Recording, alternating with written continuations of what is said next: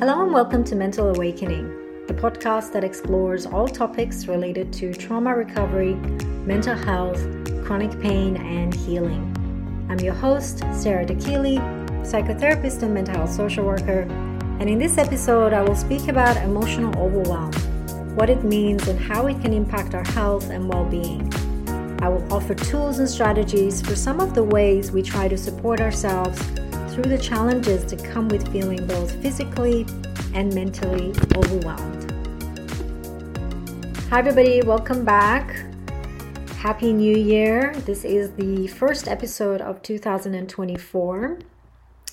I deliberately wanted to give myself a couple of weeks before I dived in and recorded this month's podcast episode because despite having had a few days off during the Christmas period, it's been a lot. Life in general has increased in its speed, and I feel that is the case for many of us.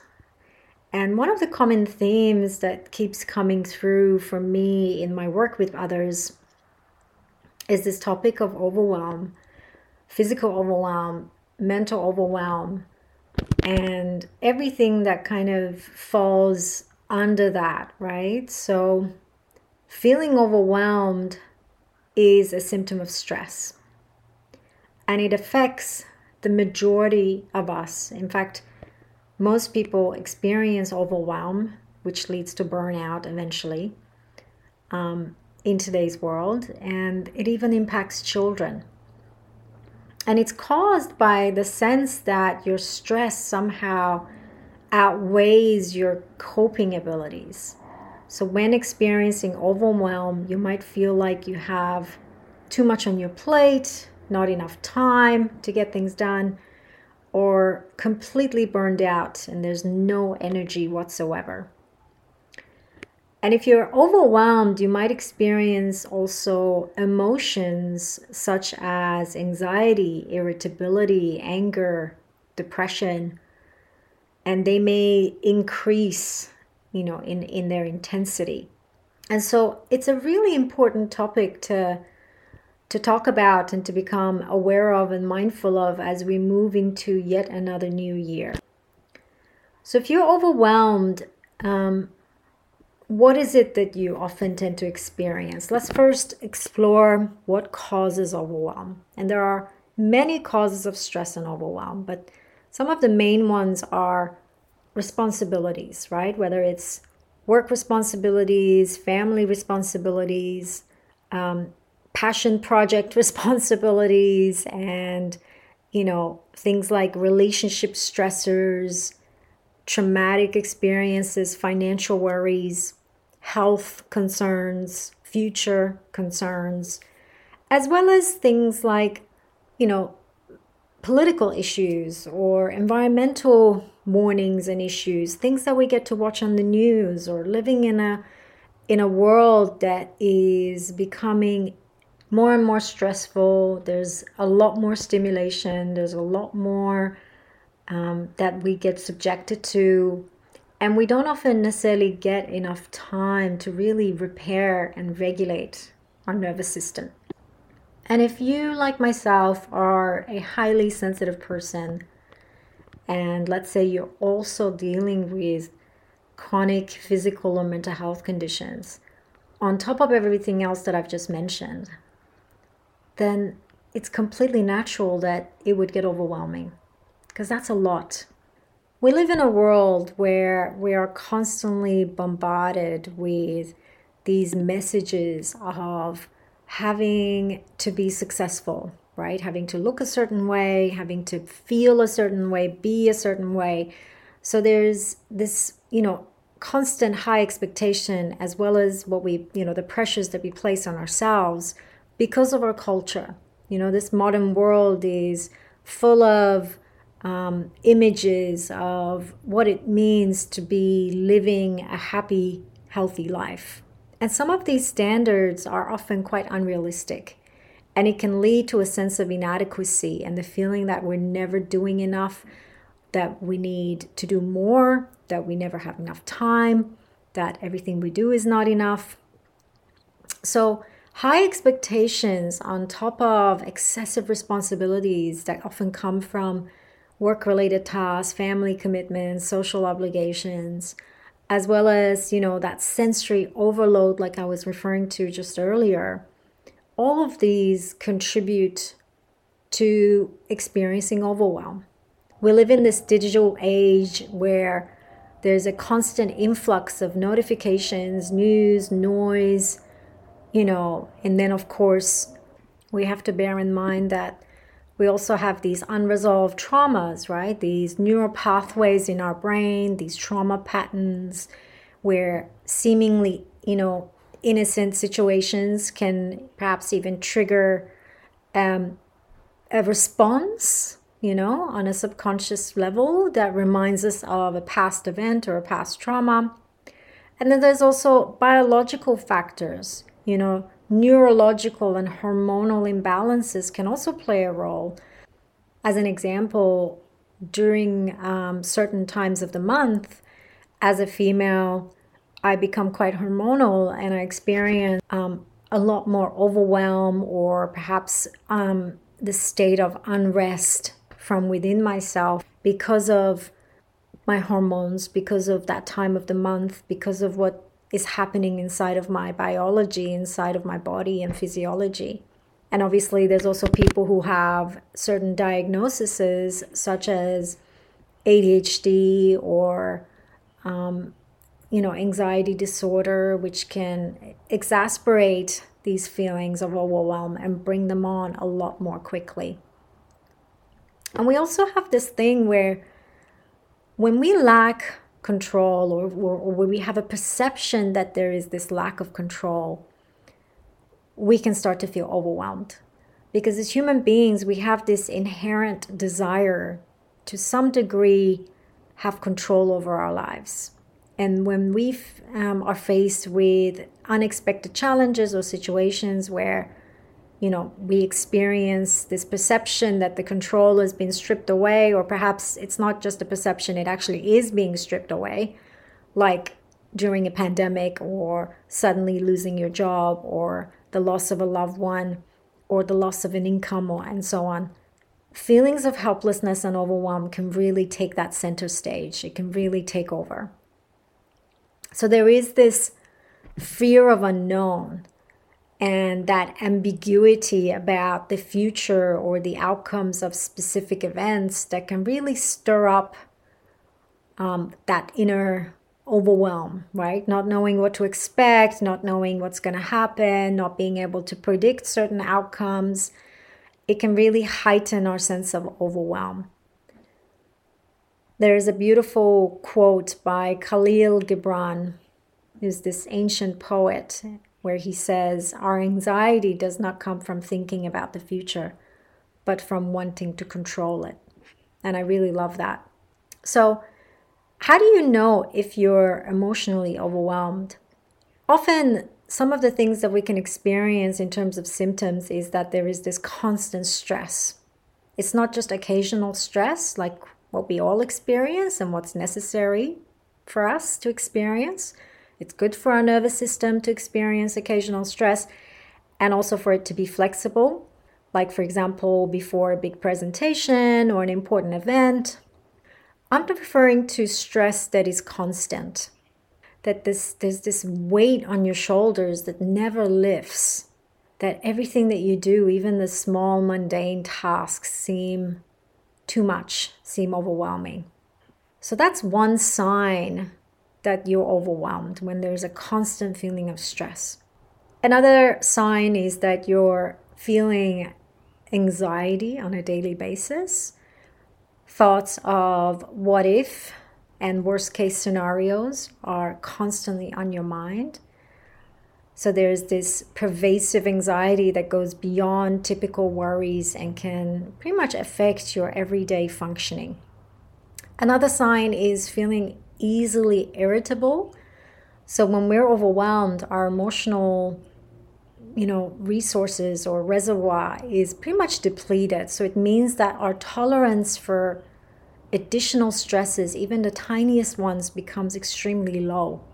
So we start to become snappy. We get frustrated over tiny things.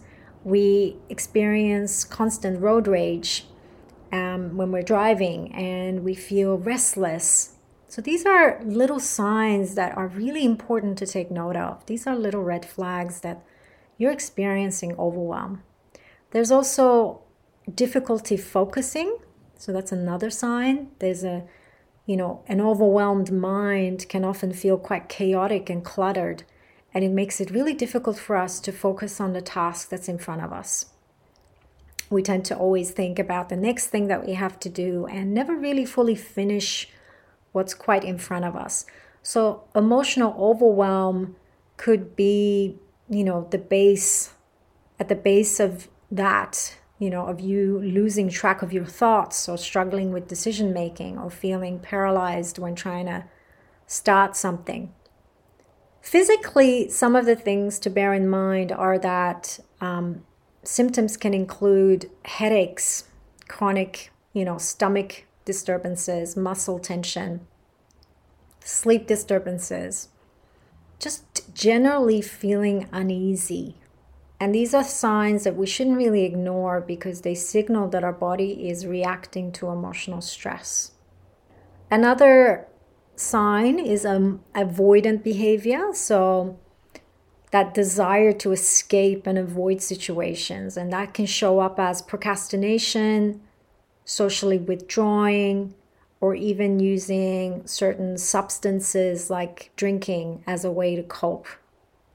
And then also we have emotional exhaustion in general, which is of course a sign on its own. And that's when you're just emotionally, energetically drained. You just can't express happiness and joy. You can't express excitement, or even in fact any emotion with intensity. So you're kind of stuck in that freeze state of your nervous system. And it's a bit like we're running on an empty emotional tank, feeling quite muted and distant. And it's important to note that emotional overwhelm isn't just in your head. It really involves both mental and physical symptoms. And it just profoundly impacts your overall well-being and the way you live your life. So how can we support our overwhelm? Once you have identified and acknowledged that that's what you're experiencing, it's important to support it. And the first step towards that is by identifying what is actually causing you to feel overwhelmed. Get to the source of what's causing the overwhelm. Reflect on what areas of your life are contributing to your stress. And then consider what specifically is causing me to feel overwhelmed in this area of my life. Is it my thoughts about the actual situation, or is it something in particular that's actually contributing towards the overwhelm? The next thing is to see if you can give yourself a bit of space from the environment that you're in. So that could be anything from actually, driving to nature for a day or a half day, or to just get away for, let's say, even a couple of days if you can, if it's possible, if not a couple of hours, to just get a better, change the environment and get better perspective, to practice mindfulness and grounding techniques, and to reconnect to the wisdom, to the inner wisdom of your body. You may have heard, when emotions are high, intelligence is low. So when you're overwhelmed, don't try to think your way out of it. Use your nervous system and the mind-body connection as your life vest. Start doing body scans. Begin to track your body. What sensations do I feel in my body? And just really describe them for yourself quietly out loud. I'm feeling heaviness. I'm feeling tightness. I'm feeling throbbing and achy. I'm feeling pins and needles, or I'm feeling tension.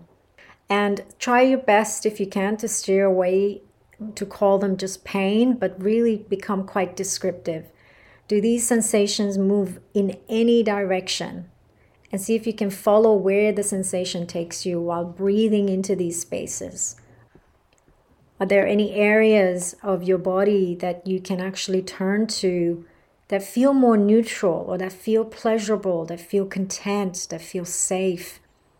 So set the tone for curiosity with yourself and all of your sensations. And this is something you can do anywhere, whether it's in the shower, in the bath, in your backyard, on your bed, going out to nature, really just building on that reconnection to the body. Because you likely find that any negative feelings such as overwhelm, and let me just rephrase that because I want to steer away from calling any emotion or sensation as negative. Just feelings of overwhelm will start to lessen. So what seems catastrophic or life-threatening, is somehow calmer, and it becomes a bit more grounded. It's almost like you have calibrated your nervous system to a more regulated state and can actively use your thinking brain to help you manage that overwhelm. In my own journey and experience of understanding my emotional overwhelm, I have come to recognize the importance of connecting with the body, tuning inward as opposed to outward. And this is really hard to do in the beginning because it really does take practice. But the better you get at it, actually, let me rephrase that. It's not about getting better. It's about becoming more comfortable, more consistent. The more empowered you will actually feel, because if you rush, you can't soothe unrest. You can only soothe your body at the body's pace, right? And so connecting with the body is incredibly important. And some people say to me, well, isn't it, a bit indulgent or selfish to constantly be, so full of ourselves and focusing on ourselves? And I always tell them, well, who and what else do you want to be full of? Or would you really want to be empty of yourself? Because you can only truly give from a place of fullness. If you neglect yourself, then you start to feel depleted, right? And that becomes the reservoir from which you give. So you have to first fill your cup before you can actually give. And this is something I'm so much more conscious of these days, even when it comes to recording this podcast and these episodes. There is so much else happening in my life. I have, different projects that I'm involved with, and obviously I see clients, and there's other things happening that I need to give my attention to and actually want to give my attention to. So I have to be very selective. Initially, I had this intention to record these episodes weekly. And then I realized that actually it's just not possible for me to do that. I have an intention now to record one episode per month, and there have been months where I have missed an episode. And I used to think that it was because I wasn't committed enough, but it actually isn't true. I've come to realize that nothing matters more than honoring my body's need for rest. Nothing matters more than aligning myself before I go out into the world and share from my wisdom, from my experience. Because if I do that without first aligning, then what I'm doing is I'm giving from an empty cup. So we need to get really good at listening to messages that are asking for rest, asking for exercise, asking for good nutrition, for space, for quietude, for closeness, for purpose and meaningful work, and for joyous play. When we keep dismissing these messages, we're basically saying, I'm not important, I'm not worthy. We treat ourselves in a similar way to perhaps how we were treated or how we perceived ourselves to be treated. Because as children, even though our parents did their best to love us, because of their lack of emotional availability, the perception that developed was that I'm not lovable. And so we do to ourselves what has been done to us, and we do to others what has been done to us, right? So body awareness, body consciousness, connection with the body and moving towards really familiarizing yourself with the sensations that are in your body are incredibly necessary for supporting emotional overwhelm, right? Even just things like becoming aware of the scary stories or the mental narratives that feed into the constant worry, the self-criticism, the constant judgments, because often it's the thoughts that we have that contribute to the overwhelm that we experience. And so our nervous system is conditioned to always choose a comfortable hell over an uncomfortable heaven, right? Because you have to get uncomfortable in order to actually experience the state of ease, the state of rest, the state of peace within yourself. And what do I mean by that? When you sit with yourself initially, there's a lot of discomfort. There's a lot of sensations that you will notice in your body. There's a lot of perhaps even anxiety that may come up, frigidity that may come up, things that you just want to run away from and distract yourself from. So we have to be uncomfortable and embrace the discomfort to actually get to a place of safety in many ways from inside of ourselves. But often, because of the way our brain is wired, it's always going to seek what's comfortable, what's in our comfort zone, as opposed to the thing that actually stretches us outside of our comfort zone, which in turn leads to growth. So vulnerability leads to growth, and I've said that before. And allowing ourselves to experience that vulnerability is really important when we're dealing with supporting emotional overwhelm. How can you change something if you don't first sit with it and support it? It's a bit like saying, I refuse to accept that you're here, as opposed to, oh, I can see you're here, and so therefore I'm going to do something to support you to change it, right?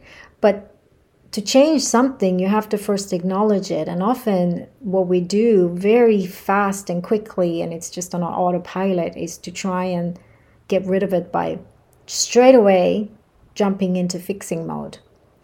So when we turn inwards, when we return to the body and use the body as a way to feel those sensations and the discomfort that's there, what we're doing is we're supporting the overwhelm.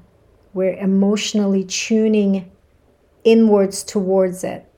And yes, again, it'll bring things up. It'll be very, very hard to do. That's why therapy is so good for that. In my sessions, for example, with clients, I do a lot of that. But that's necessary to get to the next stage, to get to the next thing, which will actually give you more energy to take some action, right? To take actual action. So I practice a lot of Qigong and martial arts, and one of the things that I do every single day is literally that, using that practice to connect with my body, to connect with my breath. And through that practice, increasing my body awareness. So even when there's overwhelm, the first thing I do is drop into my lower body, drop into my feet, drop into my legs, activate the awareness around that part of my body. Because when we feel overwhelmed, we're usually in our head. We're usually, quite spacey. It's almost like we can't feel the body. So we need to get back into the body to become present. So you can ask yourself the following 3 questions. So the first thing is, like I said, identify where in the body you can feel the overwhelm, the tension, the agitation, the stress, whatever you want to call it. And make sure you actually cover the entire body from head to toe. And the second step is to describe what that feels like, right? So we're using everything we can think of in terms of descriptive words to bring our mind's attention to the present moment. So you can use adjectives, and you can Google some somatic adjectives to online just to have at hand that you can use. And the third step is to observe yourself. Go very slowly and ask yourself, what does it feel like? What does that feel like? So if I'm feeling tingling, what does that feel like? If I'm feeling tension, what does that feel like? If I'm feeling achy, what does that feel like? If I'm feeling tightness, what does that feel like? If I'm feeling, whether it's crushed or cramped or frozen or rigid or, fidgety, or if there's everything from shivering or pulsing or, vibrating or wobbling, there's so many words you can use. Just describe it, right? That's the first thing that I encourage you to do, is really, what does that feel like? Inviting deeper levels of awareness until you sense your body has registered your attention. And then you can start to look for feelings of safeness, as you tune in, a sense of compassion for yourself and awareness of your complexity, that life can be really overwhelming and life can be really, difficult to sometimes juggle, and it can get a bit much for my nervous system. And it makes me feel very vulnerable. It makes me feel all kinds of emotions. And that's the thing that I'm trying to run away from. So that's what my brain wants to warn me about, or it happens very quickly, right? These are not conscious stuff. This is very much on below the conscious mind, where in nanoseconds you've shut off and you're no longer present. You're disconnecting, and focusing completely on what you think you have to do to get rid of something and fix something. So that's when the anxious mind takes over. So we want to look for markers that we're on track, fluctuations in bodily arousal, like I said, feelings of safety, feelings that, okay, I'm dropping into myself, being able to choose to either approach what I'm feeling or avoid what I'm feeling, and noticing that, that I'm always choosing that. But the awareness actually gives you the power to be in charge of that choice, as opposed to be completely unconscious of that choice. And as we start to give ourselves this gift of our undivided attention, this gift that we never really truly received as children, that presence, that emotional attunement, we send a message to these deeper places within us, basically saying, I matter. And from that place, we can begin to clarify who and what else matters to us, right? That's when we can start to really know who we actually are. Because when you open yourself up to the sensations inside of you and to the emotions that you experience, you really start to get to the core of who you really are, your authentic self. You will minimize the times that you drop back into your survival brain, that is constantly up here in the head, in the mind, judging, analyzing, looking for threats left, right, and center. So emotional overwhelm is basically giving us information about what's happening inside of us. It's not always because of, what's happening outside of us. It's the thoughts that we have about what's happening outside of us. It's because we're looking at it from a perspective that is already depleted in many ways, right? That is faulty, inaccurate. So for example, I know for me, whenever I feel emotionally overwhelmed, it's because I feel alone, and then fear takes over. And so being alone was something that was very triggering for me as a child. I was often left alone. I was often very alone with my feelings and emotions. I was abandoned physically as well as emotionally. So alone, and the thought of being alone in anything or in life in general triggers that overwhelm for me, right? I start to feel like I'm the only one I can rely on, and that's a lot. If you think you're the only person you can rely on in life, then that's a pretty, that's a scary belief. That's a sad belief, that you can't rely on anybody else and that you only can rely on yourself. So that triggers fear. And fear, tells me that there's something dangerous happening. And it feels like a moving away. So that's also when I want to retrieve from the world. I want to move away from the world. And it's when your body goes into that sympathetic state where there's adrenaline, there's stress hormones, your heart is beating faster, your blood is pumping, your mind is racing. You basically just don't feel present and you don't feel safe, and you feel agitated. And basically the information that fear is giving you is that it's warning you that you're faced with this immediate threat to your safety. And it tells you to act protectively, to escape whatever has triggered it. And it hijacks every other feeling, right? And so you have to ask yourself, what does it make you want to do?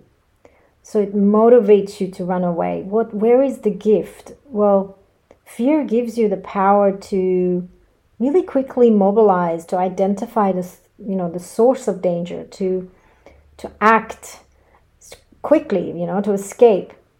So there is a gift in every emotion that we experience. One of the other really powerful emotions is guilt. Guilt is relational. We only feel guilty because we care. And it's usually rooted in empathy, even though it's not always accurate. Our sense of guilt is not necessarily always accurate. It feels quite heavy. And, usually connected and related to friendships and friends and family and so on. So what is the information that guilt is giving us? That you have maybe hurt someone and their feelings matter to you. That relationship matters to you. It doesn't mean that perhaps if you did hurt them because of implementing a boundary or saying no and looking after yourself, that their emotions are your responsibility or that what you did was necessarily wrong. It just means that that particular relationship and that person is important to you, right? And it can also make us want to punish ourselves, which isn't necessarily healthy guilt. So there's different kinds of guilt, and I've spoken about that in previous episodes. But what matters is to focusing on, what the gift is in this emotion. Well, often guilt leads to a better relationship because you start to repair the wrongs that you have ignored. And that can be either your relationship with yourself or your relationship with other people. So what I want to leave you guys with in this episode is an awareness of what contributes to emotional overwhelm, what are some of the signs and symptoms of emotional overwhelm, and how you can support it. And so the biggest takeaway is to, besides doing all the other stuff, such as getting time and space for yourself and going out to nature or, making sure that you have some support around you, the biggest takeaway is to connect with your body, to really slow everything down and move towards the overwhelm as opposed to away from it. Get curious about the sensations in yourself. Because as you do this, you're basically telling that little child within you that you're not alone. This time, you're not alone because you are with yourself.